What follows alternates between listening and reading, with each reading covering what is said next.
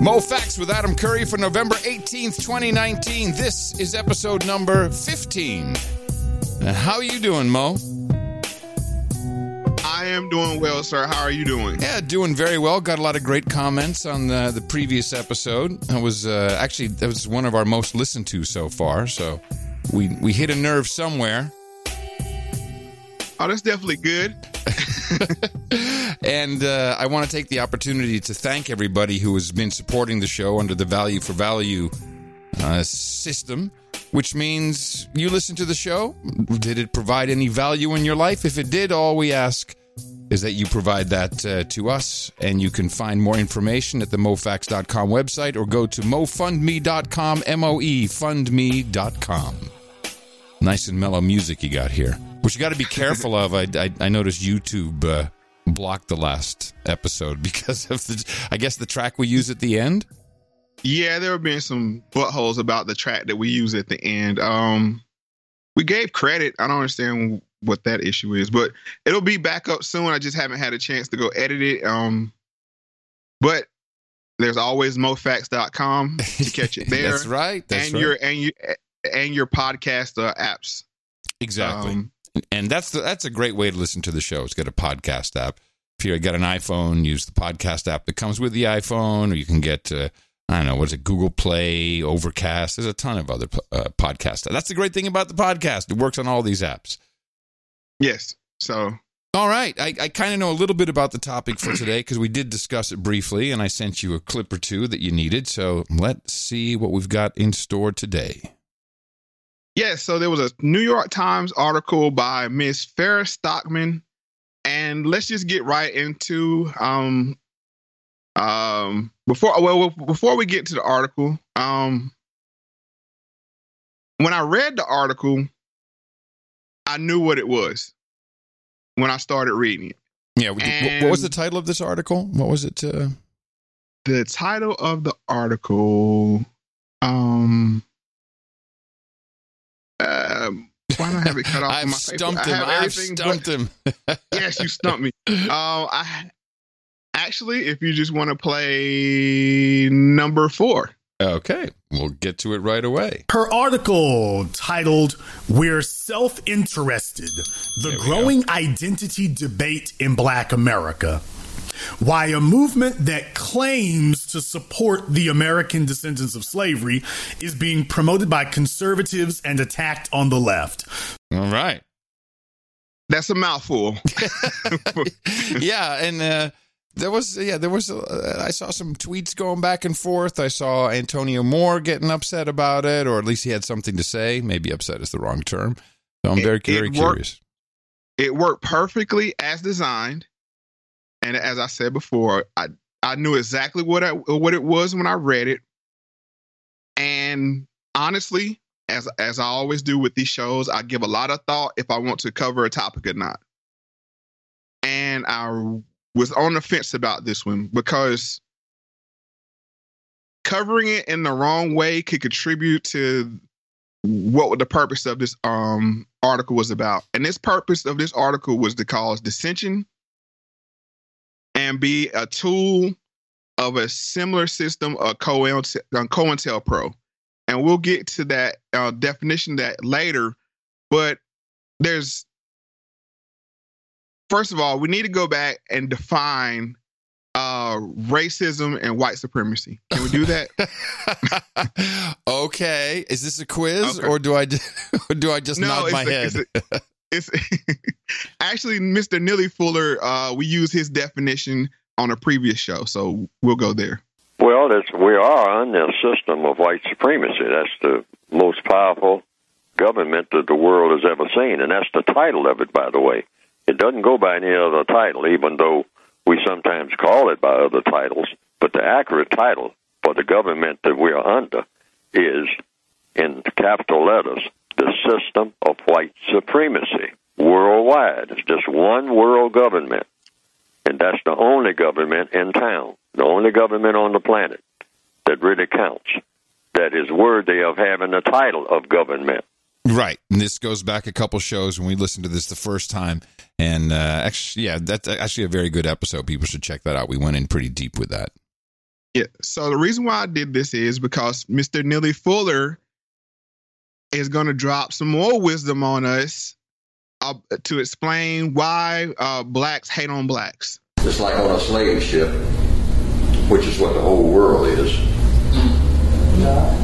See, if I'm the captain of the ship, I will come and look down the hatch, and I'll say, it's just about feeding time, but we don't have enough food, because I'm going to see to it it's not enough food. But we got about 40 of them down there. So I'm going to throw just enough food down there for 20. That's how they do it. That's how they do it all over where we are. Georgia Avenue, wherever you find black people. That's how they do it. They hand out the goodies, but it ain't enough. And what's going to happen when you throw enough food for 20 people in the whole of a ship where it's 40 people? You've got a good fight going, right? That's why black people can't stand each other. Over a period of years, we spent all our time fighting each other for whatever is thrown down that hatch. And Massa up there on the deck is just cracking his side. Look at him. Right. This idea, of course, works with any group of people, except it's been systemic with black Americans. Yes, and as we see on any continent across the world, they'll have just enough resources to make the people native to that continent fight over the resources that they throw out. Right. So this is exactly what this article was. It was enough attention thrown out, divided, to cause a fissure in the. There's some terms here we need to clarify. You have ADOS, right? You have FBA, which is Foundational Black Americans, and then you have the granddaddy of them all is the NBA, Native Black Americans. Oh wow, I knew about FBA because that was the article, but NBA was new to me. Okay. The reason why NBA is not popular for the obvious reason it couldn't be. It's confusing. Well, yeah, and it couldn't be a hashtag or right. What's the word I'm looking for? Well, it obviously it shares its initials with the National Basketball Association, so yes, it's just not going to work in. Could be trademark. It could be trademark. Oh yes, trademark. Sure.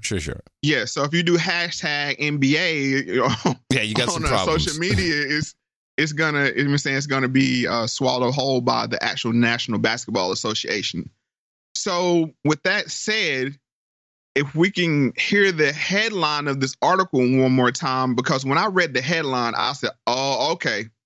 Her article titled, "We're Self-Interested, the Growing Identity Debate in Black America. Why a movement that claims to support the American descendants of slavery is being promoted by conservatives and attacked on the left." Okay. Now, this is how you and I met. You helped me get an understanding of ADOS, or American Descendants of Slavery.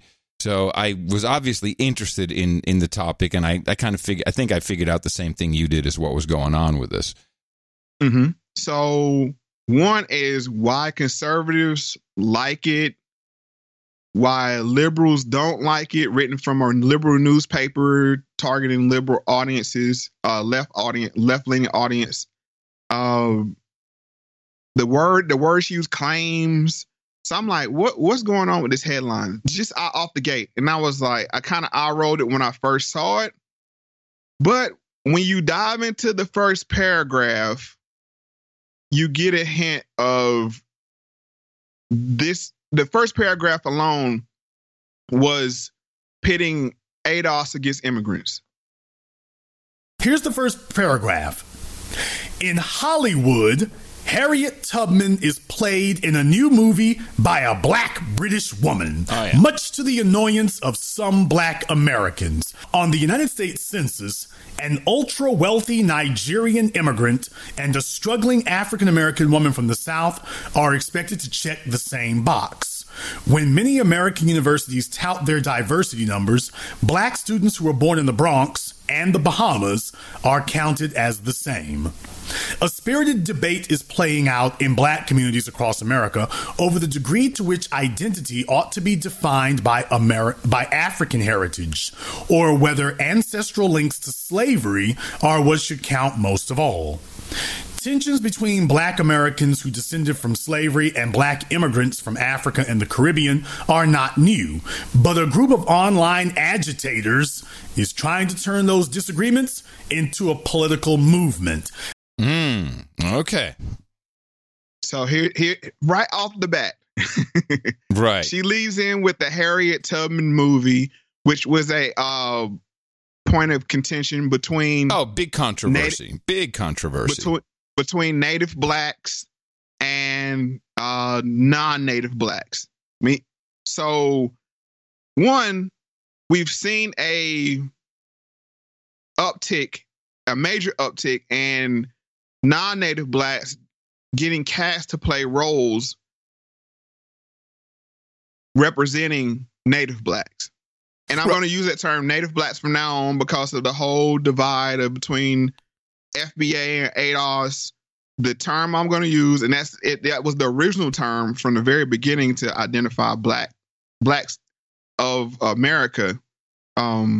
So that's what I'm going to use for now, just so people don't get confused when I say Native blacks. All right, so you're using the NBA, using the NBA acronym specifically because of the confusion between ADOS and FBA as riled up by the New York Times. Is that what I'm understanding? That is very correct. And is this now? Does this mean that you no longer stand behind the ADOS brand, or is it just for purposes of this show? Well, that's the thing. ADOS is not a brand. ADOS is a lineage. And that, I think, if everybody goes back and listen to my old shows, and whenever I identify the ADOS, I say I am not of ADOS the group. I am ADOS by lineage. Got it. And there's a big difference there, and it's going to be a huge part of this story, how this story caused the group and the lineage to go off the rails and created a bunch of tension between intra-group tension. Right. So the article, like I said, the article already starts pitting black immigrants against Native blacks or ADOS, however you want to say it. And that was, using this Harriet Tubman thing. Right. And like you said, even you knew about it. It crossed over the timeline. Yeah. Well, what's so interesting about it is whenever a non-trans person is even cast in a role portraying a trans person, the Twitter it blows up with outrage over, oh my God, why can't we use an actual trans person? And, so there's all kinds of outrage about that across the board. But then when it comes to the Harriet Tubman movie, and there was a lot of shoulder shrugging going on, was my feeling. And it's been done like that. Like I said, a lot of the movies Jordan Peele makes, he's cast non-Native blacks in the role of playing Native blacks. I mean, this is a common occurrence. And then I'm gonna make a side note here. The Harriet Tubman movie was trash. I haven't seen it yet, so I can't comment. I haven't either. But the reason why I say that is I knew it was going to be trash because, one, it's trauma-based entertainment. Gotcha. Two, from the reviews I've read, and I've read a whole host, they made the black male the enemy. Right. So it was multifaceted messaging in this particular movie, which is kind of the point, right? We want to activate black women and shun the men. I've learned, Mo. I pay attention. All of this is going up to 2020. This article is going up to 2020. And don't let it be lost on you that the very week this article dropped, who said they were running for president? Oh, yes. Duval. Deval Patrick. Yeah, Deval Patrick. Yes. That timing is not coincidental. It's not coincidental. And if you go back and listen to Obama saying, "Oh, hashtags is not activism," right? Hello, it was a setup. I believe so. So just to give you an idea of the immigrant versus native black ADOS. You know what? I'm not going to self-censor because I'm not going to let a group hijack my lineage. Now, I have to give credit to Yvette and Tone Talks because they did coin a term. And since me and you have been talking, I've always gave them that credit because I was like, it was ingenious. It was an ingenious hashtag. It was an ingenious acronym because it rolls right off the tongue from just branding. Yes. Standpoint, similar to MAGA. I mean, it's genius, and I don't want to link those two together, but just from the MAGA, it rolls off your tongue. Right. ADOS, it rolls off your tongue. Sure does. It's like high def DVD versus Blu-ray. Blu-ray rolls right off the tongue, and I think that's part of the reason why they won the tech war between the two technologies. But I mean, that's just my personal opinion. But just to give you some context of the shade, quote unquote shade, that black immigrants have been throwing ADOS, we have Lord Jamal. Ever since I was hearing about this whole ADOS, from the minute I heard about it, it was like a division. Yeah.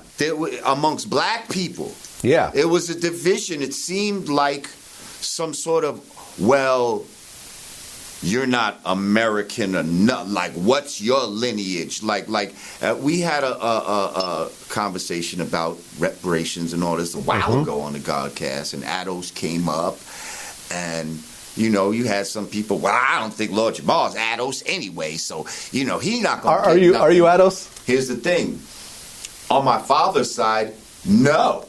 Okay, we trace back to Guyana. Okay. Sure. A guy is not ADOS when he pronounces it ADOS. So he's already not in the loop as far as I'm concerned. Right. And as you heard him say, well, not on my father's side, I'm not ADOS. Right. And here's the thing: if you're not ADOS, you can have an opinion on it. I mean, everybody can have an opinion on anything, but you can't have any say so. But if he's ADOS on his mom's side, that counts, does it not?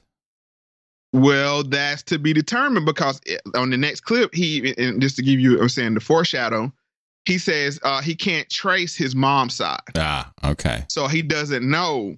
So from his standpoint, he's questionably ADOS on his mom's side and not ADOS on his father's side. But they use this word, it's divisive. It's divisive. Yes, that's the whole point of adding the A on DOS, because in the show that you did prior to me contacting you, you used the term DOS. Right, and I'd probably pick that up somewhere for something I was reading. Right. There was no problem with that, but that was like part of the catalyst for me to write you and say that A is important. Yeah, that A... Go ahead. I was going to say, it's very simple. We have lots of black immigrants, brown immigrants, reddish brown, dark black, all kinds of immigrants who in America in general are seen as black. But that's not the same as Americans who came here, who descended from slavery. That you got different credentials. And the whole movement is based off trying to be repaid for services rendered. I'm going to use the original language I always use, from America. Now, if you're from Jamaica, then you go to the country that held Jamaica. You see what I'm saying? If you're from Haiti, you go to France. Right. And you hold France responsible. And the thing is with ADOS, not ADOS group, but the people, if we were successful from getting reparations from America, don't you think we would share that with other groups of people? Like, this is the blueprint, this is what we did. But, and I want to make this very clear before we move on any further. Black immigrants a large portion of Black immigrants have been very supportive of the ADOS movement. We've called them allies. We discussed that before. Yeah. So it's only a certain group of people that have not been supportive, and I have my theories of why. Because if ADOS is made whole through reparations, then that ruins their claim of using victimization mentality for getting to gain. Stuff. Yes. You get you see what's happening here? They're masking themselves in that victimization mentality to get things like affirmative action and get ahead. But then once they all the benefits of it, it's even more cynical than that. The powers that be in government, they're the ones lumping. Kamala Harris is a good example. They're the ones lumping it all together and saying, "Well, if you got a black skin color, it's your lucky day." But all under the guise of reparations. I think she's used the terms explicitly. But that you're talking about different groups of people with different backgrounds, and ergo, particularly when it comes to slavery, different possible remuneration. Yes. So let's get into the second Lord Jamar clip. Caribbean, then. South American, yes. Oh, Guyana's not it's Caribbean? It's a Caribbean. It's in South America, but it's considered Caribbean in a way. Got it. It's one of the whenever I go South to American countries. The West Indian Day Parade, I think pretty sure I see Guyana flags flying around. In South America, right? Just like you might see Honduras or something like. But that's all in South America. So anyway, now my mother is adopted, so I don't know her. I still got to do some research on you know what I mean? I actually discovered one side of her father. Now I got to trace where his family's from, but I did the trace on my father's side. So on that side, no, I'm not Ados. It's possible I'm on my mother's side I am. But see, again, that's some bullshit. Right, so according to Ados, you need to shut the fuck up. Or I might be hating on it because, well, I ain't going to get nothing. Right. If we did get reparations, I'm not going to get nothing. So, why would I care?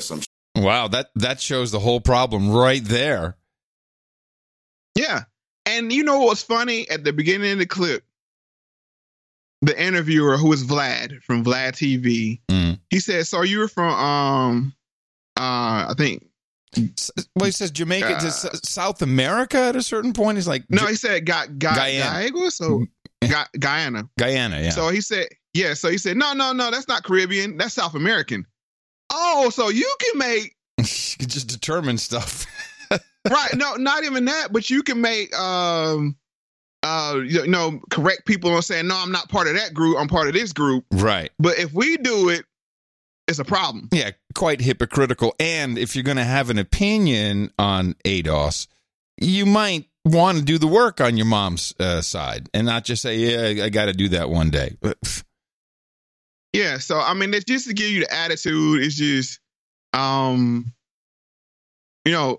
I said, a very large group of people have been supportive. You can verify this.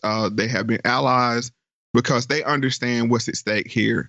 And we're like I said, we're not asking for a handout. We made that clear. I made that clear on previous shows.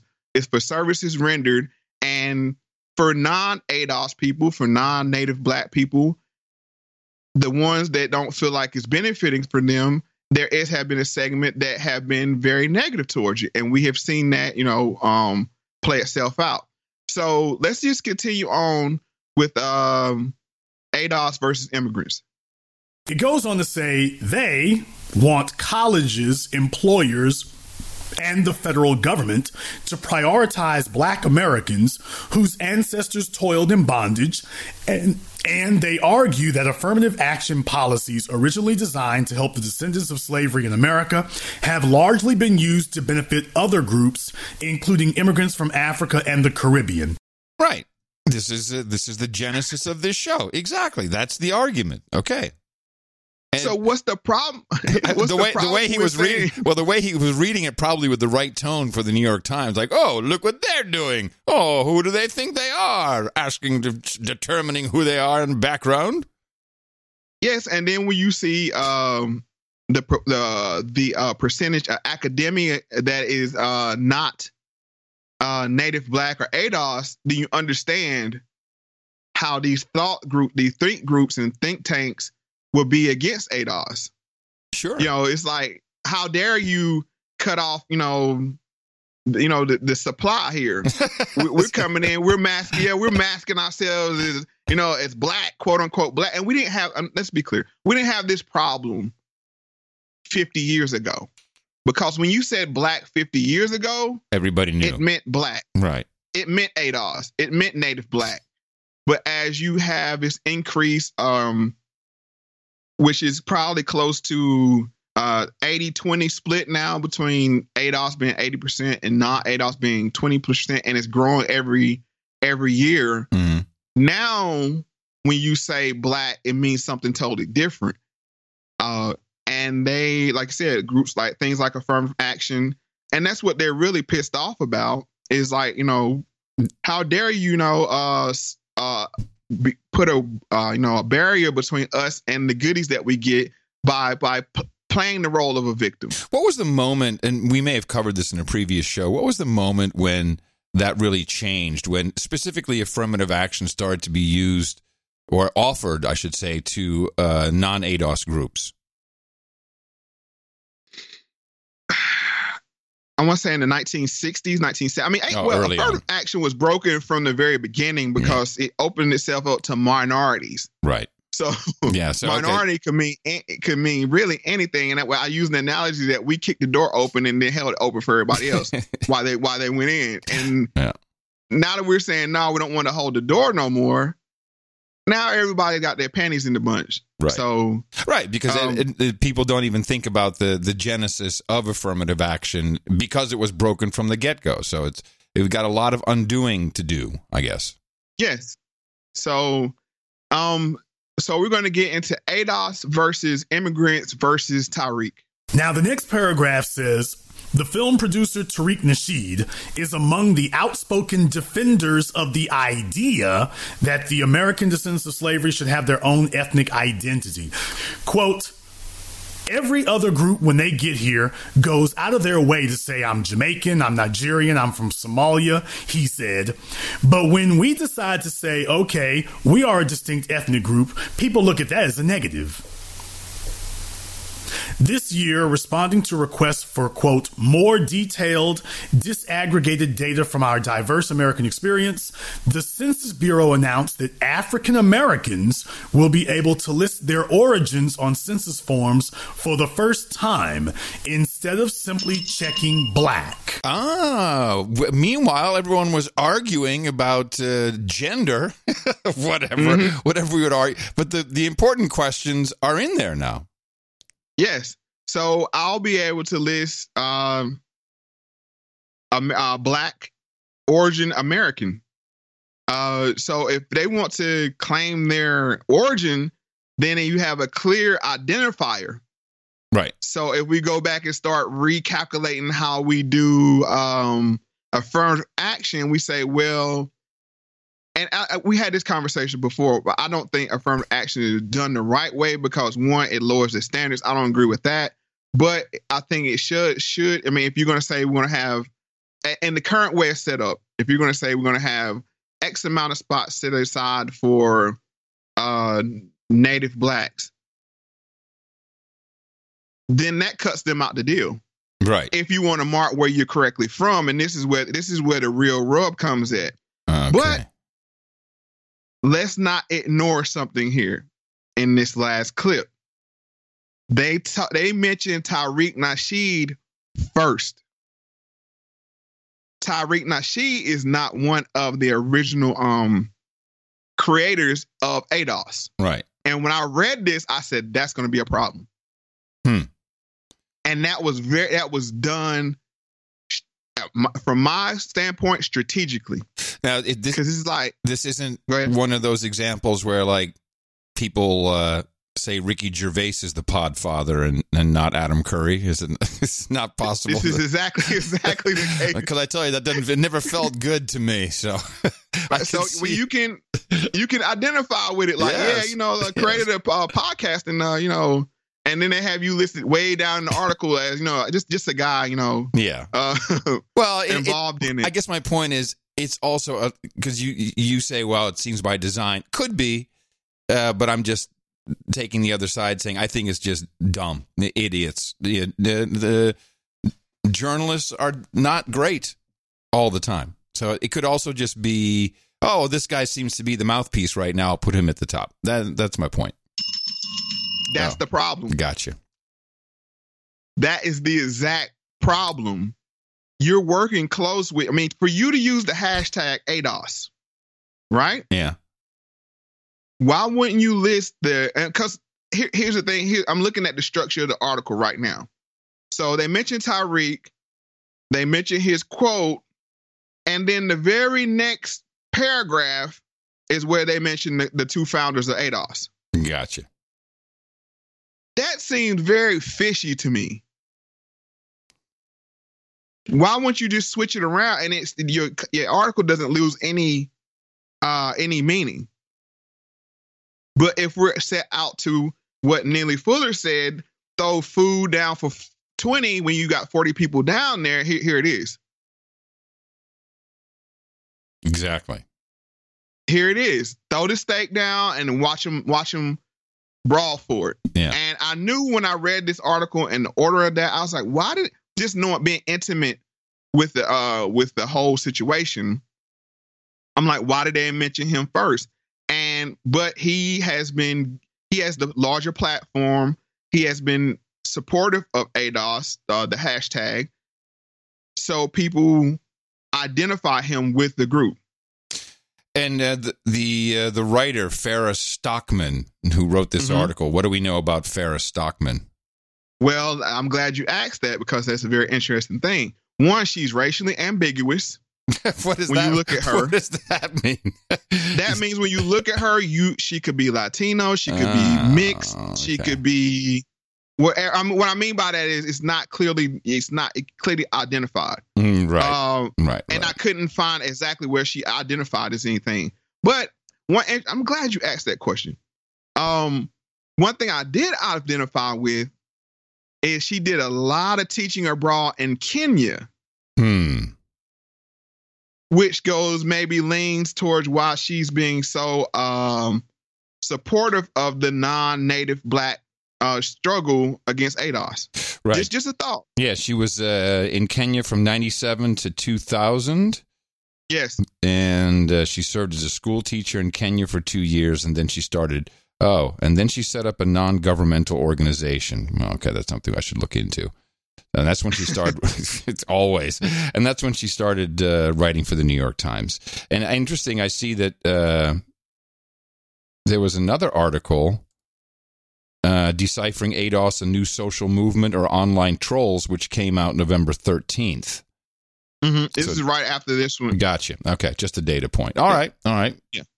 So just a little background, but like I said, that order of who was mentioned first, it seems petty.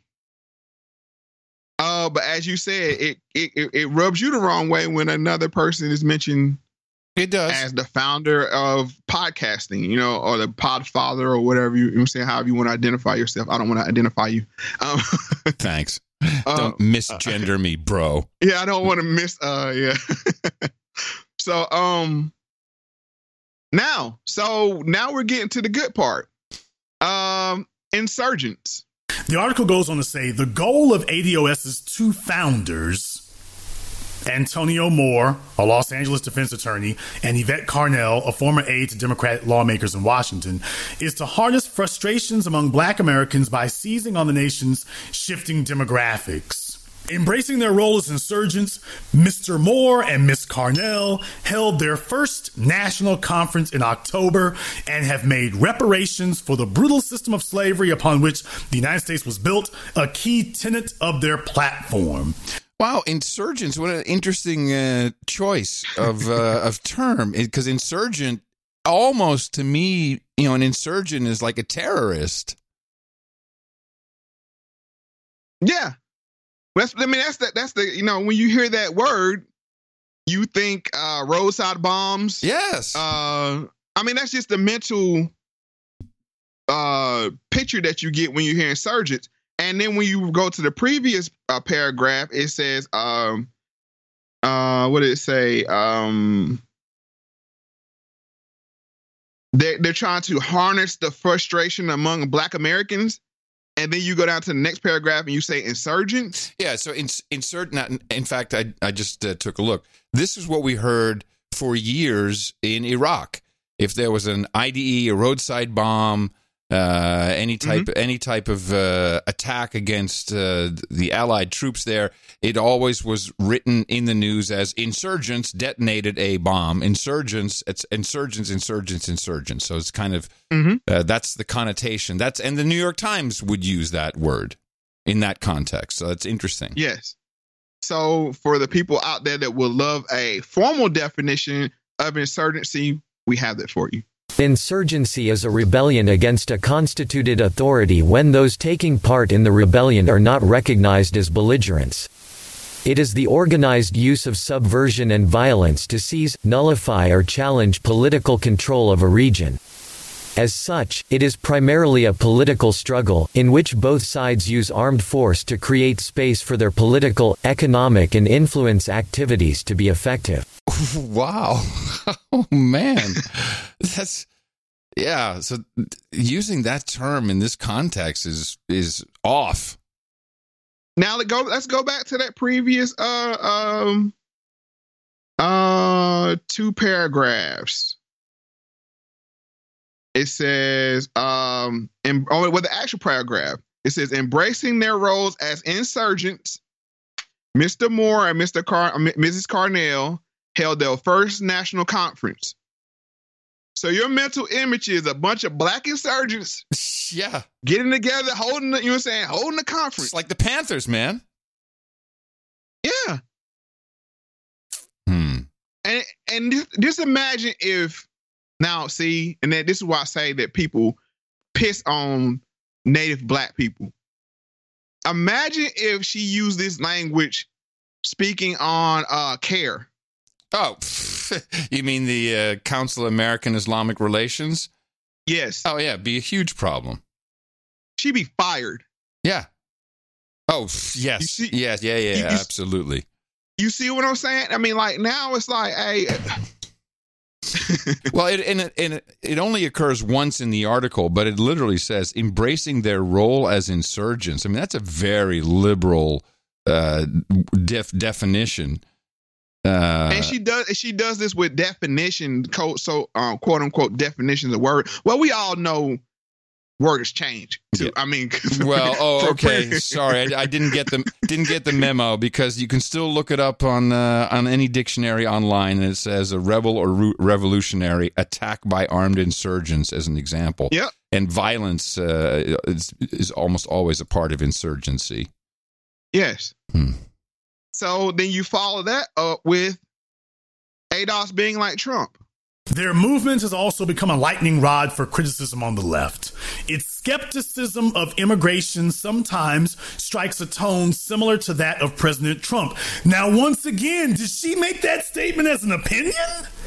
Did she just phrase that sentence as an opinion? Its skepticism of immigration sometimes strikes a tone similar to that of President Trump, and the group has fiercely attacked the Democratic Party, urging Black voters to abstain from voting for the next Democratic presidential nominee unless he or she produces a specific economic plan for the nation's ADOS population. Such tactics have led some to accuse the group of sowing division among African Americans and engaging in a form of voter suppression, not unlike the voter purges and gerrymandering efforts pushed by some Republicans. You are a bastard, Mo. I can't believe what you're doing. You're trying to subvert the Democratic Party. You're threatening them. Well, it's a lot. And I hate this word, but it's a lot to unpack there, Mr. Curry. Yes, there is. Let's see. So you said we were insurgents, i.e. terrorists. Then you move from there to being like Trump, which we all know Trump supporters are like terrorists and violent. Well, interestingly enough, they're also white supremacists. So welcome to the party. Nice. Yeah. And I like, and the group has fiercely attacked the Democratic Party, urging black voters to abstain from voting, which is true, but I don't know about the fiercely attacking bit. And it says, it's skepticism of immigration. Here's the thing. ADOS has been against illegal immigration. And see, they do this and they conflate these things. All the time. Yeah. No problem with illegal immigrants. You got here, you did your paperwork right, you came here, you went through the proper channels. The problem is illegal immigration directly undercuts and becomes competition with poor blacks in America. And that's the problem. And the way this is written, you could interpret it multiple ways, which is, I think it's a trick that a writer at the Times would do. So I'll read the line again. It's skepticism of immigration. Now, you can interpret that as all kinds of stuff. It could also be the skepticism of immigration because there's so much illegal immigration, but it doesn't say that. Its skepticism of immigration sometimes strikes a tone similar to that of President Trump, which in essence is probably true because Trump talks about illegal immigration. It's just, it's not specifically laid out in the article, so it's chicken shit, really. Yep. So then moving on down, it says, urge black voters to abstain from voting for the next Democratic presidential nominee, which I have been a big supporter of. Mm-hmm. I tell people all the time, if somebody doesn't give you the option not to vote, then you don't have an option. So that's where the real issue comes in with this whole, and this is what this whole article is about. 2020. Then they go down to the next paragraph. It says such tactics have led to accuse the group of sowing division amongst African Americans and engaging in a form of voter suppression. Yeah, that's great. Not unlike voter purges and gerrymandering. How the hell can we gerrymander? I mean, not unlike you're drawing lines in the districts. I don't know. I really don't know what that means. That's a stretch. So this is what like I said, I know I'm saying that a lot, but this is what this whole article is about, is to really shame black people. Like, you don't vote, you're gonna let Trump win. Yeah. And, he's the boogeyman. He's the big bad Klansman. Look at these blacks. They're on his side. That's even worse. Just associating this group with Trump is enough. I mean, that's enough for the New York Times reader and the elites of America to decide right then and there, ADOS equals Trump equals bad. Yes. So let's get into the next clip. Shireen Mitchell, the founder of Stop Online Violence Against Women, has been embroiled in an online battle with ADOS activists for months. Ms. Mitchell contends that the group's leaders are, quote, using reparations as a weapon, end quote, to make Mr. Trump more palatable to black voters. Others have pointed out that Ms. Carnell once appeared on her YouTube channel in a Make America Great Again hat. It's proof. So she did appear on her channel with a Make America Great Again hat. But if this reporter had done her homework, it was as a joke. But this has become a meme. It's become one of those things where if you say it enough, it's true. Yeah, you got to be careful. It doesn't matter. Yep. It doesn't matter. Yep. Doesn't matter what the truth is. We got you with a MAGA hat on, so you're saying you're in with the alt-right. Yeah. So another thing she points out here, she says using reparations as a weapon. Now, nobody has a problem when people use immigration as a weapon. They say, if you don't support immigration, we won't support you. Mm-hmm. AIPAC uses their, it's politics. That's how politics works. I won't vote for you. You won't have my support. We'll get you out of office. We'll run against you in the primaries. That's how politics work. Yeah, but it's like clearly ADOS are not obedient. They're not doing what they're supposed to do. Get back in your hole. Yep. You know what I'm saying? And this quote is from Miss Shireen Mitchell. Does that name ring a bell to you, sir? Shireen Mitchell. Not offhand. Well, Miss Shireen Mitchell had a talk with Miss Joy Reid. Oh, yes, I know who this is. Yeah, I sure do. Straight into it. Shall we go? Shall we have some fun? Yeah. They appear to be a human, but they have a big gap, as Adam just said, in the times that they've tweeted. And they tweet you. Should you respond to them? Generally, no. I mean, off the back, you should stay back and just sort of watch their engagement, how many times they're tweeting, what they're tweeting about, and even the topics in particular. And a lot of the ones that are pretending to be black people, or black women in particular, who are focusing on black identity, have these sort of aspects in the ways that they're talking about language. If we saw the other day, there was an account that was supposed to be for black supporting Howard Schultz. That account was eventually pulled down, but that was a prime example of someone trying to mimic support from the black community for a particular candidate. So these kinds of things that are happening at this moment, we have to pay a little bit more close attention to it because there is nuance, but there are also identifying factors. For example, right now from the Black Identity Framework, there's a new sort of hashtag and or identity that's in their bios called ADOS or DOS, which is standing for Descendants of Slaves. Well, that's wrong. And also, she's from Stop Online Violence Against Women. And why is she speaking on this topic? Well, she's the black bot lady. Oh, she's the black bot lady. Okay, can we play it? Yes. So it's the indication that they are someone who was born in, as a descendant in the United States, who is representing Black America and has the vernacular and the language that people would believe is someone who's a part of our community, who's either debating about Camilla or debating about Booker, because that's who just announced, and trying to say we know who's the most, who's Black in America, and making sure that they're, sort of talking in this vernacular that makes it look like that they are in support. Black American. Yeah. I did see a huge uptick in bot activity when it came to when Kamala Harris announced. It's like it just dropped like a bomb. It just happened really quickly, and she was accused of being not really black, not really black. And that kept going. You could see that happening, but actually there was an uptick of those bots just before she was about to announce. So they were preparing for her announcement. I love Joy Reid, who's like, "Oh, I noticed all these bots." No, you did not. You don't notice any of that.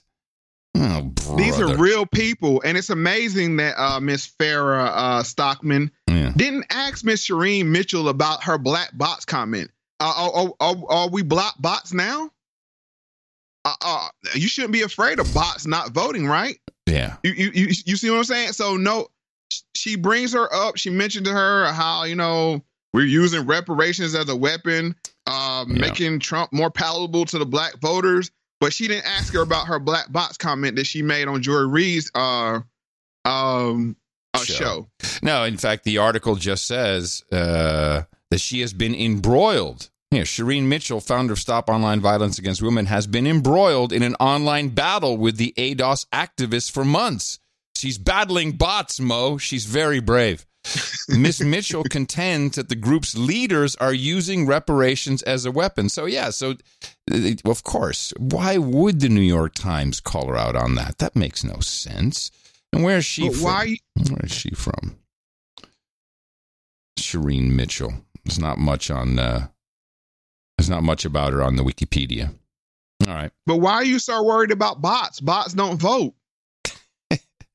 Well, because of the division the bots were sowing in the community to move black people away from supporting Kamala Harris and Cory Booker. That's the way I understood it. and Kamala Harris. I like it. Kamala Harris. That's her new name. Kamala Harris. That's her new name. I'm all in. Kamala. I'm in for Kamala. So Kamala Harris' takedown was the shot across the bow. That's when they really saw these people are serious. Yeah. To take down a considered to be a leading, because you know how they classify their candidates over there at the Democratic Party. Yes. She was one of the leading Democrats, and she was completely deflated in a matter of days. And as soon as she came out. I'm surprised that the article doesn't mention that ADOS successfully beat Kamala Harris down to 3% in the polls. You know, these are very dangerous ADOSers. But anyway, missed opportunity, I think. So, as we know, Miss Marianne Williamson, she had the ear of ADOS, and ADOS had her ear. But it's a clip that I had, and I didn't. It was one of those clip slips, and I made mention of it. But when I went back and listened to it, it had a totally different context now. She's gonna lay out the step-by-step plan of how you kind of, well, I'll let her explain it. There was a moment last night that seemed like you were going at it with Don Lemon. He posed a question to you about reparations. What was going through your mind when he asked you this question? Well, how diminishing can he be? What makes you qualified to determine a number? You know, there's this political class. It's like a Wizard of Oz type of thing. Only they know, you know, it's like something's going on behind the curtain. A lot of people have serious conversations about what's going on in this country, not just a bunch of TV pundits and politicians. So, and it was so diminishing. What makes you qualified to do math? There's a certain strain of officialdom. So at first it was like, we won't take her seriously. She's not there. Then, okay, she's there, but she's a joke. She's a Looney Tune. And now they've gotten to a phase of, well, she'll never win the nomination, but we should probably listen to her because she has some really important things to say. Okay. So the step-by-step she laid out about how they attacked her. Yeah. They did the same thing to ADOS. One, they're not there. Yep. You know, they're bots. Then they're Looney Tunes. Two, they're a joke. Yeah. But now it's like, oh, well, they got real power. We got to listen to them. It's the same as that step by step. And then when I heard it, I was like, wow. Yeah. It's, this is a system. This is a real system. And then my brain got to going. If there's a system, as Mr. Neely Fuller said, there is a system and it controls the world. But let's listen to him talk about that system. And all he got to do is step on my foot and he got a fight going. Now I got to go get my brothers and my gang and whatnot. See, and the white supremacists say, these people don't even know how we do what we do. That's why we are masters of the world. So we figured out how they do what they do. And how they do what they do used to be called COINTELPRO. So COINTELPRO was this system of counterintelligence, it stood for counterintelligence program. It was ran by one Mr. Hoover, J. Edgar Hoover, FBI to be specific, for the FBI. And this is to me, when I read this article, it may not be specifically COINTELPRO, but it smacked of the same kind of methodology behind it. We know the government watches us, but what about when government surveillance changes the course of history? In the 1960s, the U.S. government started a program called COINTELPRO, or the Counterintelligence Program. The program was a series of secret FBI initiatives targeting activists, political, and minority groups. The American Indian Movement, the Black Panthers, Martin Luther King, women's and civil rights groups, Vietnam War protesters, and anyone who got the government seeing red. Tactics used included infiltration and surveying and discrediting leaders and causes in order to undermine entire movements and organizations. But a lot of what COINTELPRO did was illegal, and it was officially disbanded in 1971. Though if you ask many activist groups and political dissidents, it still exists, just in another form. Okay. I'm very familiar with this. I didn't realize that it was they stopped it in 1971. And was this? Did that have anything to do with the Smith-Mundt Act, by any chance? I'm not sure. Okay, that I'm not sure. I'm familiar with the Smith-Mundt Act, but I'm not sure if that went hand in hand. Okay, but as Mr. Neely Fuller said 2 clips ago, they understand, the powers that be understand, and you see it. We saw it in Venezuela. We see it all over the world. They'll empower one leader against the established leader and then let them fight it out. Right? Mm-hmm. And that's what I was alluding to when I said they mentioned Tariq Nasheed first before they actually mentioned the co-founders of ADOS. I was like, when you see these things, it's a pattern. They do the same thing. It's like, so when I saw, I was like, this is going to be a problem. But my worst fears came true. Tariq Nasheed and Tone Talks took the bait, and it started with a Tariq Nasheed tweet. Trump is actually talking about providing specific tangibles to foundational Black Americans, yet the Democrats who Black Americans have been so naively loyal to are adamant about not doing anything specific for Black Americans. So why should we honestly support the Democrats? This is in response to Trump saying, we created 9,000 opportunity zones, 8 million African Americans live in opportunity zones, yet every Democrat voted against giving these Black citizens the future they deserve. The Republicans got it passed. So Tariq Nasheed made a tweet. He retweeted a Trump tweet, kind of like supporting Trump. But Trump's tweet included the mention of opportunity zones, which opportunity zone, as I stated on the show myself, is a sticking point for me.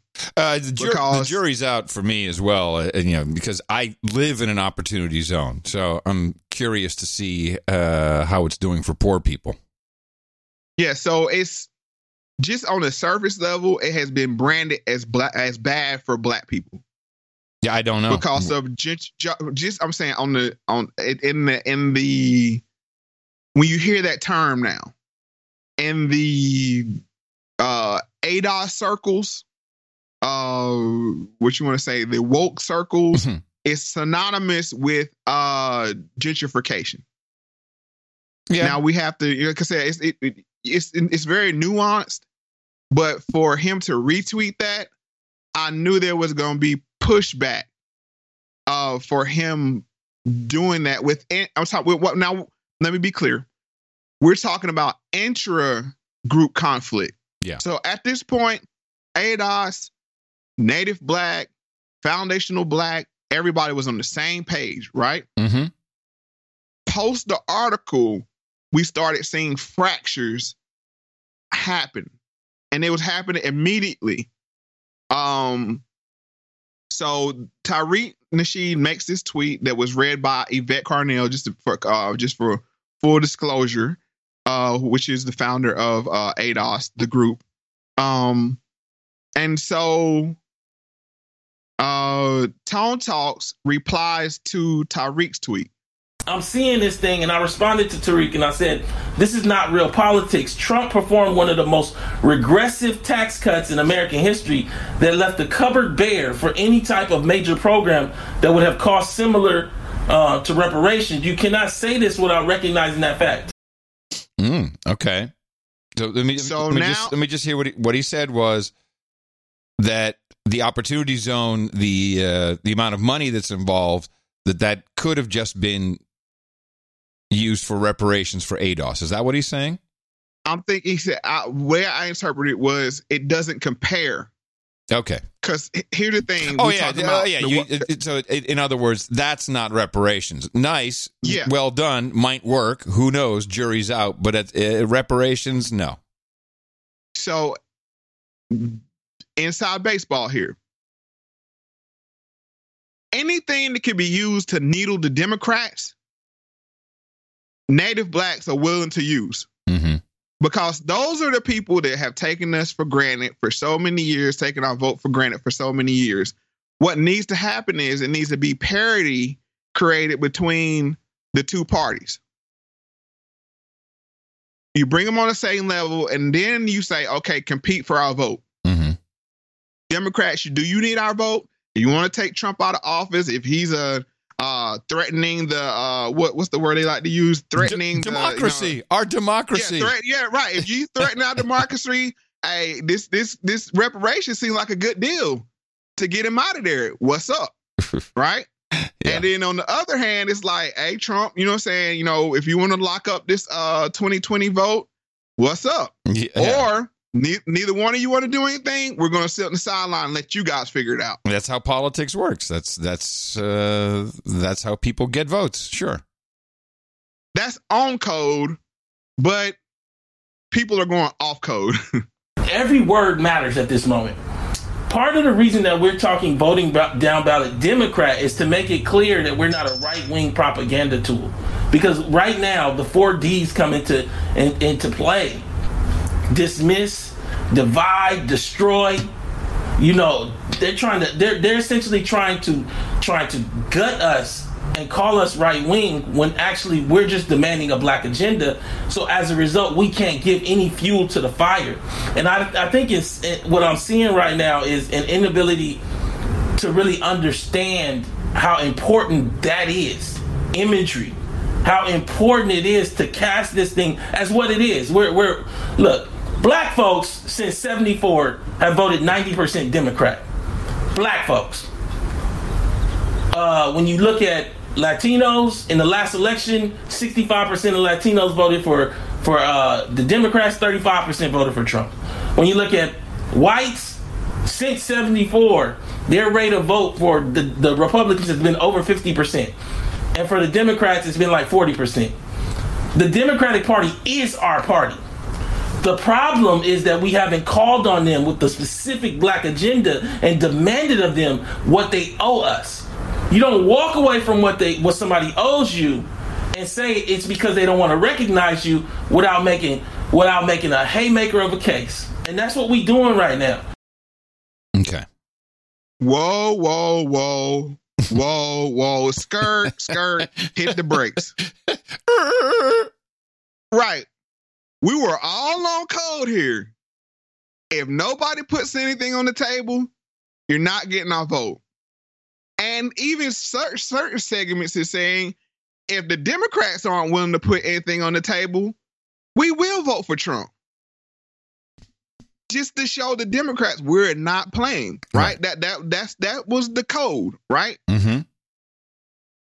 And then ADOS, the group. Now, this is where it becomes a lineage, which you can't be born in and out. I mean, you can't be in or out of the group. You're born into it, right? I mean, I was born ADOS. Mm-hmm. Just for the sheer fact of who my parents were and who their parents were, right? Mm-hmm. Now you're making a group, a political group, and you're saying we're going to vote down ticket Democrat? No. And like I said, I'm not picking sides in this situation because one thing you know about me, Adam, I made it very clear. I don't do groups. No, that's correct. The reason why I don't do groups is this very case right here. Because groups change. And now I've lumped myself in with this group, and now you've done a pivot. No, we're not voting down ticket anything because that's a trick in itself. Because the reason why I say that is, how does the average American vote? Straight ticket. Yeah, it's Republican, Democrat, done. you're not going to sit there and check. The average person not going to sit. Oh, I'm not going to vote for president, but I'm going to go check. You're saying everybody else, the judge and senators, and no, you're going to go in there. You're going to push one button or the other button, right? Pretty much. So I took this as a trick. I took it as an insult on my intelligence because it was very clear. We're not, if nothing, and this is the word was used, tangible. Yes, we were going to use reparation as a weapon the same way immigration is used. We might not get immigration. Immigrant activist groups might not get open borders, but they're like, what do you got for me? What can we get? We can get DACA. Okay, you know what I'm saying? Sure. You get our vote. Everybody wants something. Absolutely. Right. So it's used for leveraging. So maybe you couldn't do you couldn't do reparations, but you could say, well, we can do A, B, and C, and then we see your next election. So that's kind of tangible. You know what I'm saying? That was, I could feel it. I could touch it. It's real, and we could talk. But nobody's put anything on the table, and now all of a sudden, as we get closer to 2020, you have ADOS, the group, and let me be clear here, ADOS, and that's now it's foreshadowing to why I said I'm going to go by NBA now. Because now you've done something weird here. Now if I say ADOS, it means something totally different. And Tariq Nasheed replies back, and he makes the point of politics versus lineage. My position, and everybody, ADOS is a lineage, but then it's also created by a movement of politics, a very succinct politics around the Black agenda and reparations. Okay, so right there, it's a lineage, but it's a movement based around politics, so it's a political group, brother. Okay, well say that. Let me get it back to me. See, this is what I'm saying. Don't say that and just be very upfront with it.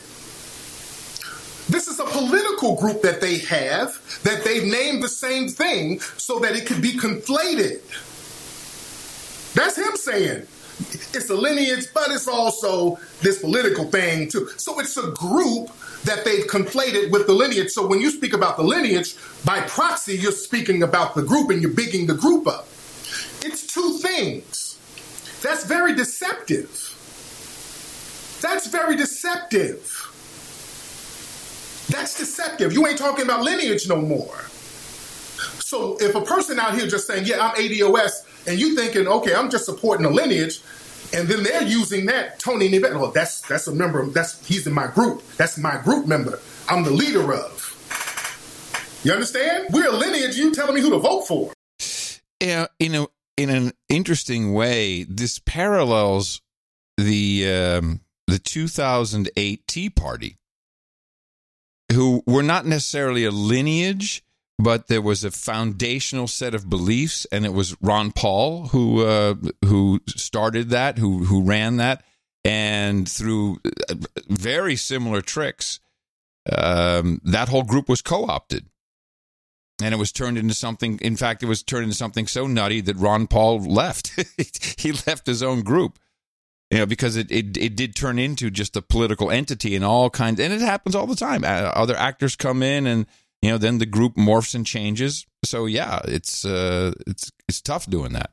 So there is a definite parallel between the Tea Party and ADOS, because this is how it becomes from grassroots to AstroTurf. Right.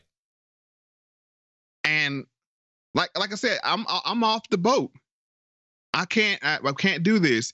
And I think other people picked up on it. And I'm not picking sides because, one, these conversations should have been had behind the scenes. They should have sit down in a room together, had a conversation, and not had it out over social media. So I don't like how either one of these gentlemen handled it. I think they both have something to add because Tone has great data. He does the research. And I think Tariq has a certain flair. Charisma. I was going to use, yeah. Mm-hmm. So if you add those two together, it's value adding. Right, but that doesn't sound like they have the same agenda. Well, and when you start talking about voting and nobody can see why, I mean, my question is, you say you have data, right? That's your thing, data. Where is the data to say for me to vote? You know, where show me the impact. And when I cast my vote in 4 years, I'll see a direct impact, right? Yeah. So then I asked myself, God, Yvette and Tone have put so much work into this movement. They've never really called it a group before, but now it's starting to look like a political group. What changed? Oh, the only thing I can think of would be money. CRA 1866. CRA 1866. In 4 days, Donald Trump will walk into the Supreme Court to scale back the Civil Rights Act of 1866.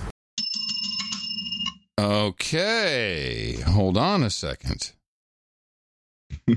Now, I do know that there was something about the Civil Rights Act, but that was more in regard to, believe it or not, trans people. So I'm not sure what else was this is new to me. It's a surprise to me. What is changing with the CRA? What happened? That's the Byron Allen thing. Oh, his lawsuit because he's not being carried by the big cable companies. Mm-hmm. Oh, okay. All right. And Byron Allen and Tone Talks have been real buddy-buddy. Ah, Byron Allen stepping onto the stage. Yes. Huh. So that's the only thing I can see that has changed. Like I said, I've seen, I saw the warning signs, but I always give people the benefit of the doubt. I'm always very careful about how I cast things because I want to be a part of the solution, not the problem. But when I saw a Democratic candidate start talking with this group, I'm like, wow, like that's cool, but how that relationship happened? I had to ask this question: how did that happen? Yeah. Then when I see a Killer Mike sit down, who was a big representative of Bernie Sanders, sits down, talks with Tones Talk. It's like I'm starting to see you surround yourself with a lot of politics. Yeah. And then Byron Allen, he came in and was like, oh, well, this ADOS thing is really, you know what I'm saying, got legs. Maybe I can use them to support my movement. Right. So let me just explain I don't know if you have that here. I don't think so. The Byron Allen case is very interesting. He has a number of television channels, I think we should call them, and they're very black oriented. Music and cooking and real lifestyle type challenges. And Comcast, one of the largest cable companies in the country, hasn't been carrying them. And Byron Allen said, "Well, you have to because you're violating the Civil Rights Act based on race. You're discriminating against me based on race." So just a headline. From Fortune magazine from 5 days ago, Comcast is challenging a 153-year-old law that protects against racial discrimination. We can't let that happen, writes Derek Johnson. So this is this is the Supreme Court. So this is all the way to the top, and they're going to challenge. I'm not completely familiar with the case, but they're going to challenge his claim that his 100% African American owned cable channel is being rejected, despite Comcast carrying white-owned channels with similar audience sizes. Mm-hmm. So that's the basis of the case. So I'm just going to motive, and like I said, I don't want to cast aspersions on anybody, but I'm starting to see it's like, what am I getting from my vote? I'm very self-oriented and self-focused. What does it do for me? And I think if everybody voted that way, then you'll get the government that represents. Well, the message is clear, Mo. You're going to get some cool cooking shows.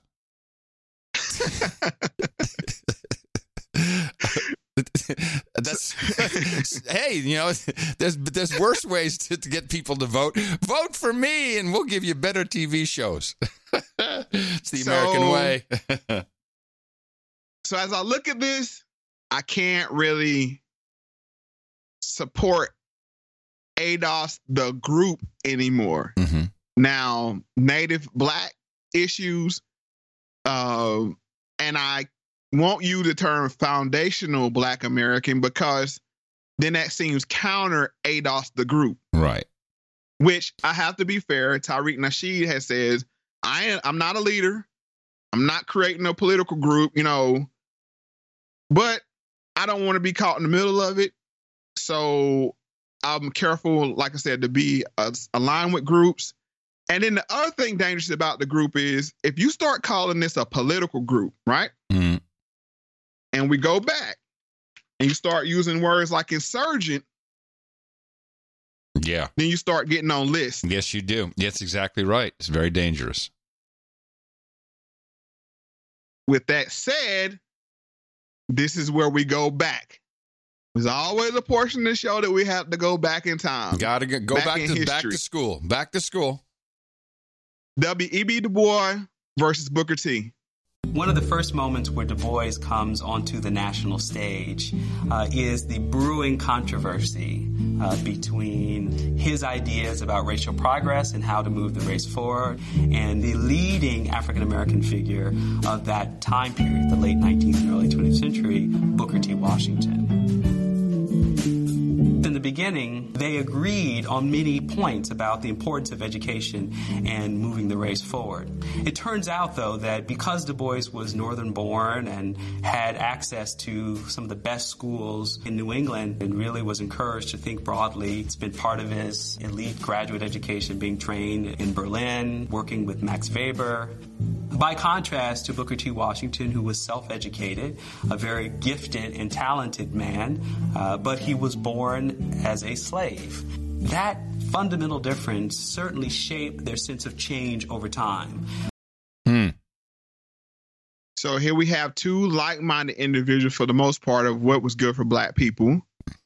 And all of a sudden, they start having varying ideas. Now, we've spoke about W.E.B. Du Bois many times on this show, and he was at the NAACP.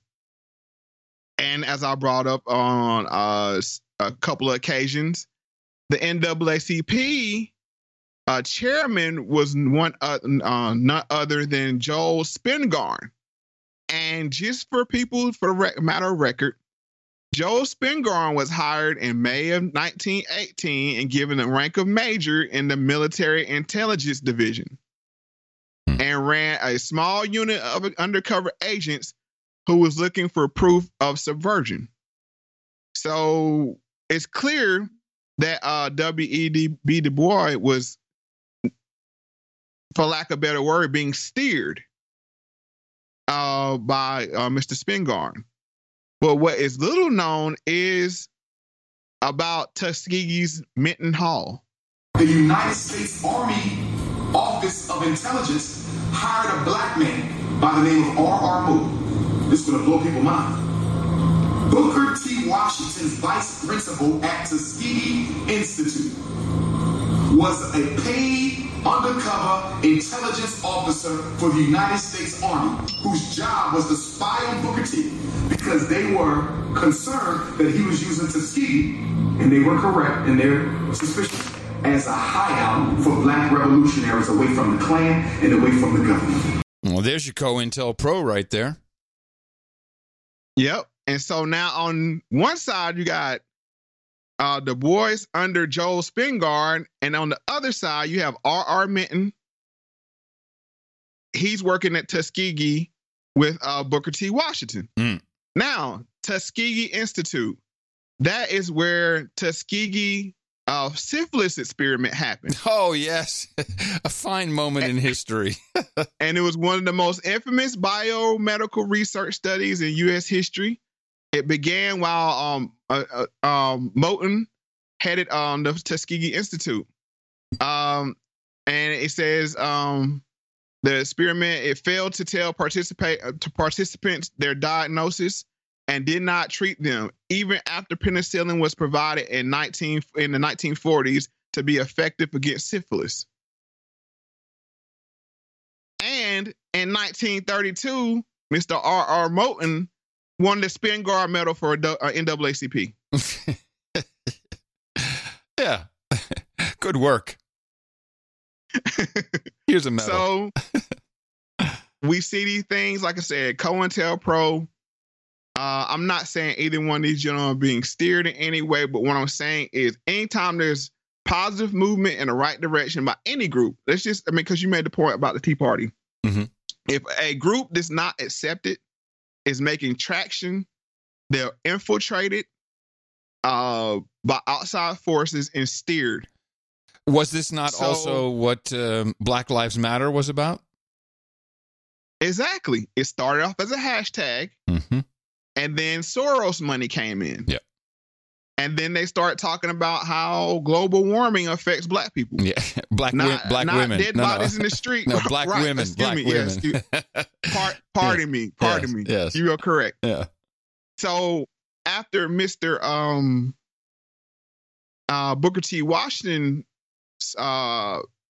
was pushed to the side or stepped away, W.E.B. Du Bois started warring with Marcus Garvey. In a world when a black mass movement was deemed a threat to the United States, there came the Tiger, Marcus Garvey. Up, you mighty race. You can accomplish what you will. Africa for the African. Home and abroad.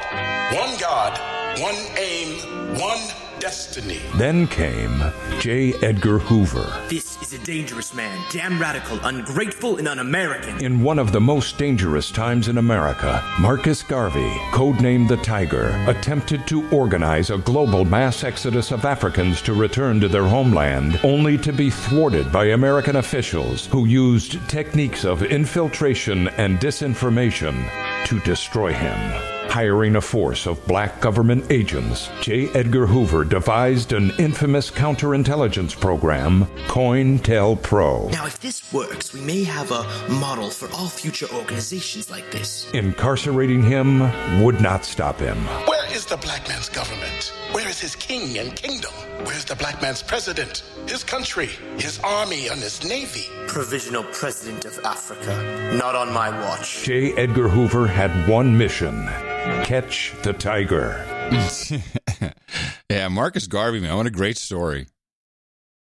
So you may ask, how would J. Edgar Hoover catch Marcus Garvey? Well, he would use the first African American FBI agent. Oh, of course. This month, the FBI is marking the 100th anniversary of the hiring of the first African-American special agent. It's a chapter of the Bureau's history that is not well known, but it's relevant to what is happening inside the FBI today. CBS News Chief Justice and Homeland Security correspondent Jeff Pegues was given a rare access to the Bureau's archives and to top FBI officials. He's in our Washington Bureau. Good morning, Jeff. Good morning, Michelle. There are no known photographs of the first African-American special agent, but there is a record of his hiring a century ago. And as we look through the FBI archives, Bureau officials told us that they believe there are lessons from the past that are relevant to what is happening today inside the FBI. Inside FBI headquarters in Washington is an archive room filled with hundreds of thousands of documents in this lone application for the job of special agent. It was handwritten in 1919 by James Wormley Jones. Until now, the then 35-year-old has been a footnote in the Bureau's history. According to the FBI, Jones was employed exclusively in an undercover capacity, working directly under J. Edgar Hoover. More black agents would follow Jones's footsteps into the Bureau, and they too would work undercover in the black community. Hoover would go on to become the longest tenured FBI director, and targeting influential black Americans would become a pattern. In the 50s and 60s, Hoover targeted Martin Luther King Jr. for extensive surveillance. All right, so who is the James Wormley Jones of the ADOS movement?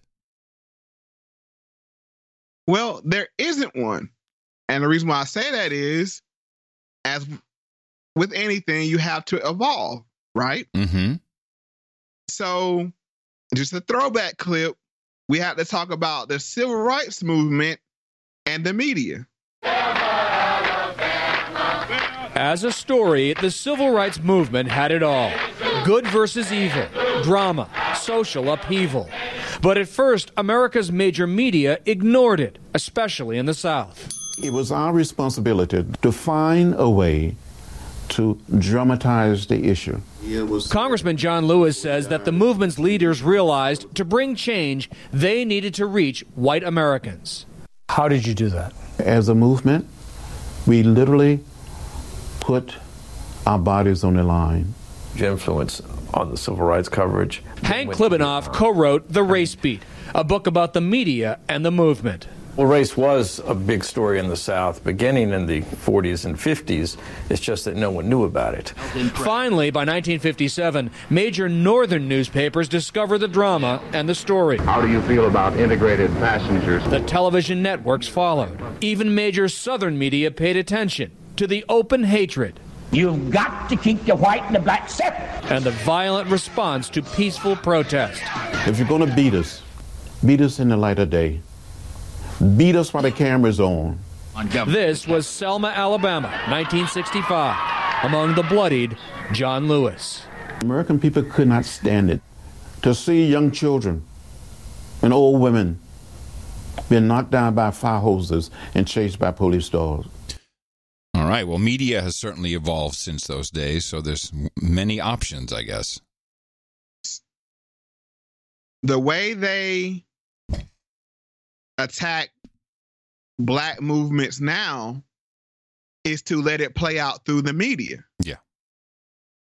As we've seen in the New York Times story, you throw enough food for 1 to 2, and then let them fight it out. Away. Right. So having more groups, throwing the red meat in this case would be mainstream press coverage. Letting it all scrap it out. Yeah, it's cynical, man, but it's the way it's going. Now, I know there's some skeptics out there like, Mo, here you go again. But there's a guy named Mr. Lois Lomax. And what Mr. Lois Lomax was able to do was to pit MLK against Malcolm X on national television. It has been suggested also that this movement preaches a gospel of violence. No, the black people in this country have been the victims of violence at the hands of the white man for 400 years. And following the ignorant Negro preachers, we have thought that it was godlike to turn the other cheek to the brute that was brutalizing us. And today, the Honorable Elijah Muhammad is showing black people in this country that just as the white man and every other person on this earth has God-given rights, natural rights, civil rights, any kind of rights that you can think of when it comes to defending himself, black people we should have the right to defend ourselves also. And because the Honorable Elijah Muhammad makes black people brave enough, men enough to defend ourselves no matter what the odds are, the white man runs around here with the doctrine that Mr. Muhammad is advocating violence when he's actually telling Negroes to defend themselves against violent people. Reverend Martin Luther King preaches a doctrine of nonviolent insistence upon the rights of the American Negro. What is your attitude toward this philosophy? The white man pays Reverend Martin Luther King, subsidizes Reverend Martin Luther King, so that Reverend Martin Luther King can continue to teach the Negroes to be defenseless. That's what you mean by nonviolent. Be defenseless. Be defenseless in the face of one of the most cruel beasts that has ever taken the people into captivity. That's just the American white man. And they have proved it throughout the country by the police dogs and the police clubs. 100 years ago, they used to put on a white sheet and use a bloodhound against Negroes. Today, they have taken off the white sheet and put on police uniforms. They've traded in the bloodhounds for police dogs, and they're still doing the same thing. And just as Uncle Tom, back during slavery, used to keep the Negroes from resisting the bloodhound or resisting the Ku Klux Klan by teaching them to love their enemy or pray for those who use them despitefully, today Martin Luther King is just a 20th century or modern Uncle Tom or a religious Uncle Tom who is doing the same thing today to keep Negroes defenseless in the face of attack that Uncle Tom did on the plantation to keep those Negroes defenseless in the face of the attack of the Klan in that day. Another interesting guy. Very interesting. Never heard of him before, of course. This is good. First African-American journalist. Yes. So you bring him on television, you throw him a question, well, what do you think about that King guy? And then you sit back and let it roll. Let it roll. Now, I'll say the same thing I said about the two gentlemen in modern day times. They could have had a conversation behind the scenes and not through the media. Because when you give it to as we all know, and if you don't know, when you give it to the media, they can clip it and edit it and make it seem any way possible. So Mr. Louis Lomax didn't stop there because he had Mr. King on. Malcolm X, one of the most articulate exponents of the black Muslim philosophy, has said of your movement and your philosophy that it plays into the hands of the white oppressors, that they are happy to hear you talk about love for the oppressor because this disarms the Negro and fits into the stereotype of the Negro as a meek, turning the other cheek sort of creature. Would you care to comment on Mr. X's beliefs? Well, I don't think of love as, in this context, as emotional bosh. I don't think of it as a weak force. But I think of love as something strong and that organizes itself into powerful direct action. This is what I tried to teach in this struggle in the South, that we are not engaged in a struggle that means we sit down and do nothing. That there's a great deal of difference between non-resistance to evil and non-violent resistance. Non-resistance leaves you in a state of stagnant passivity and deadened complacency, wherein non-violent resistance means that you do resist in a very strong and determined manner.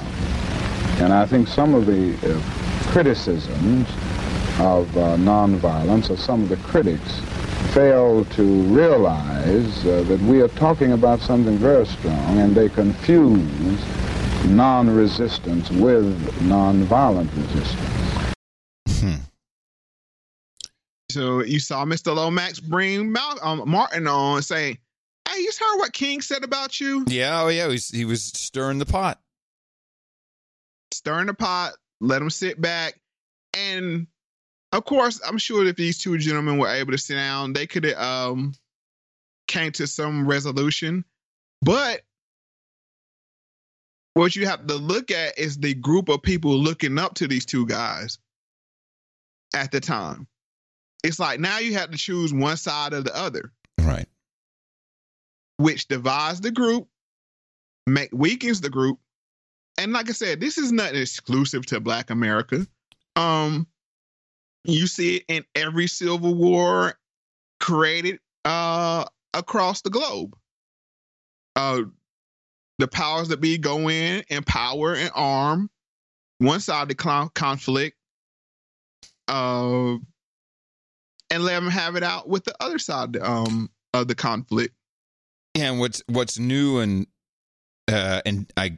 interestingly different today, of course, is that arming comes from status on social media, reach on social media.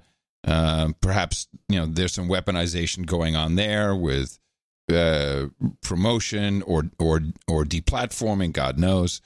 but it seems like a repetition of history. Well, if the same trick works, yeah.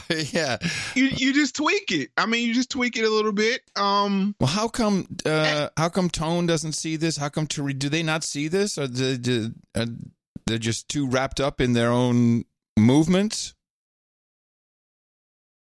Well, they're human. Yeah.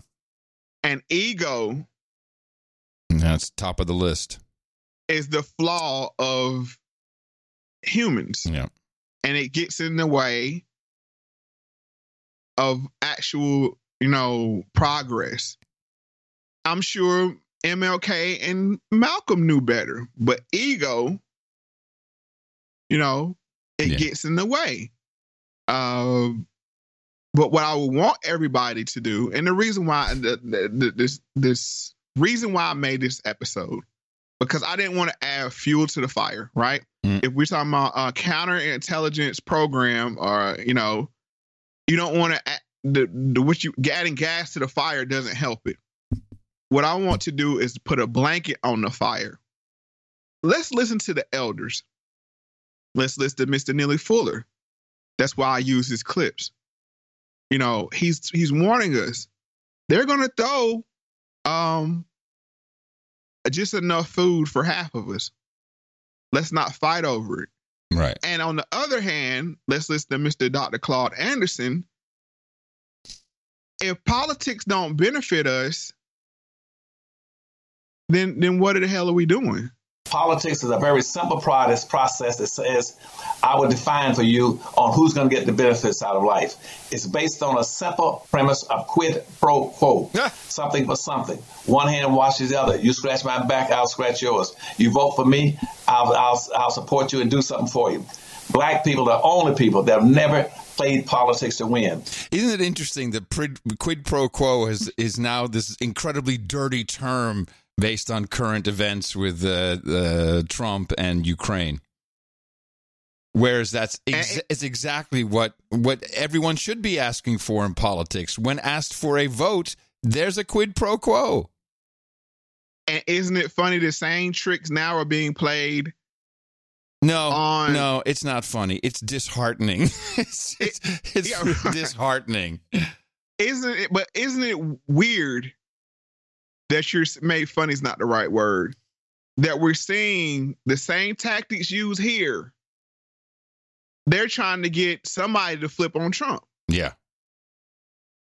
It's the same thing, divide and conquer. They're bringing all these guys in, Stone and Manafort and all the guys like, who's going to flip? Yeah. And they use, he said this about Trump. He said that about Trump. Yeah. When this guy leaves, when he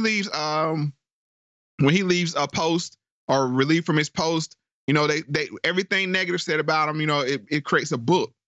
So it's the same, like I said, it's the same tactics. So we're being hoodwinked. Yes, you have. He has been hoodwinked, bamboozled, led astray, run amok. By God! So, yeah.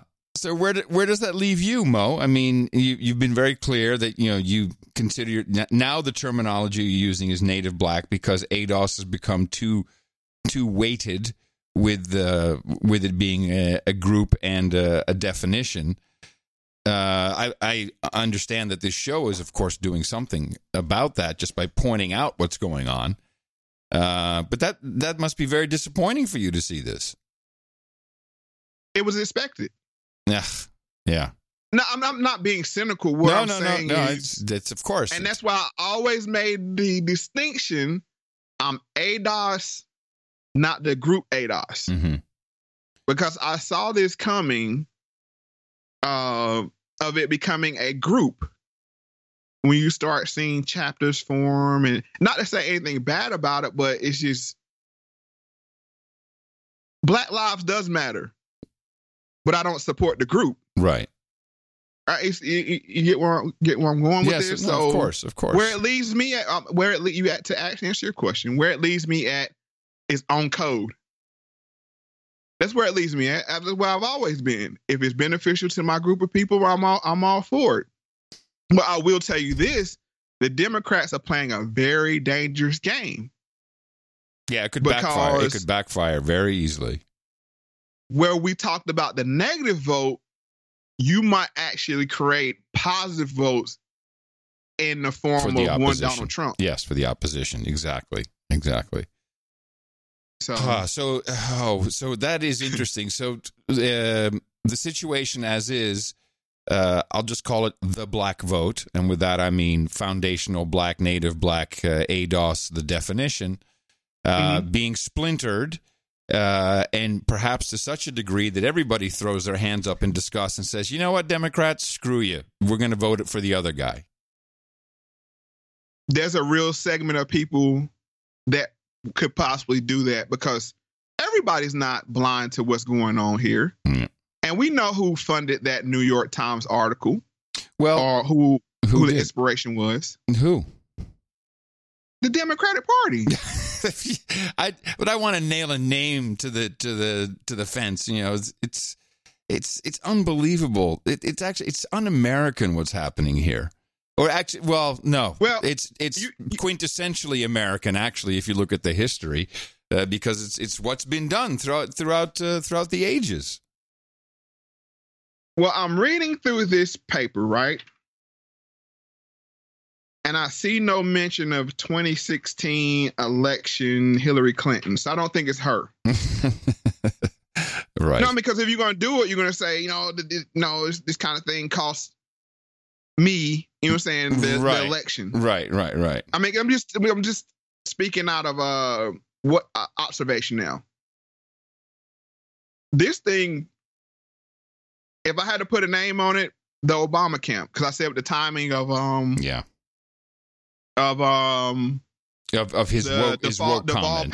The Deval Patrick, the woke, everything the all together. Obamacon. I mean, it's like bang, bang, bang, bang, and here we are. So we should take Deval Patrick extremely serious if he has this kind of support behind him with this type of coordination. Although I don't know how well it worked in this case. You certainly noticed. Well, you're still going to have a certain segment of people, and what they're trying to do is, I think the numbers, and don't quote me on these numbers, I think it was 67% turnout. Mm-hmm. They're trying to hit that number. 59 was in 2016 was the turnout. So you just got to get it over 59. Yeah. So what they had to do now is just stop the bleeding, because they're like, if we go into 59, we're not going to win. And you factor in, you put a black candidate up, sprinkle some Obama dust on him. And you can get back to about 63, 64%. Right. Well, this makes it even more interesting. And I have not seen this kind of analysis anywhere, Mo. Congratulations on doing this. And it's complicated. I mean, and there's names. I'm learning all these new names, people I'd never heard of before. Yeah. Wow. Well, I guess we'll just have to keep our eye on it and see how this progresses, because this is not over, folks. This is not over. It's just starting, and we're still waiting on the swoop. Yep. So, well, the swoop from Hillary, we'll see if that happens. But we have a couple other players, but yes, indeed. Maybe she was pre-swooped. Could be. I mean, the timing, and that'd be very Obama, very Obama-esque. You're so right that she was ready to swoop, and who swoops in? Well, you got Bloomberg. I don't know what he's doing, but Deval Patrick came out of left field. And his packaging is almost perfect. And I say almost because I don't have an example of it. Man, his voice is off. It's really wimpy. And I think he's ADOS though. So he has that going for him that that Obama didn't have going for him. Right. Wow, that could be an interesting. That could be a swoop on the swoop. A pre-swoop. Fantastic, Mo. Thank you for pulling all of that apart for us, so that we could look inside into this COINTELPRO that is clearly taking place. Shame on the New York Times, but go figure. It's what it is. And, well, all we can do is hope for some positive developments. In one way or the other, something is definitely going to play out. It always does. And as I always say, pay attention to everything and the truth will reveal itself. And we'll be telling you all about it right here on MoFax with Adam Curry. Remember, we are a Value for Value podcast. Go to MoFundMe.com, MoEFundMe.com, and consider supporting the work that is clearly being done. And always check back at MoFax.com for a brand new episode, which usually occurs every week. Talk to you next Monday, Mo. All right, see you later, Adam.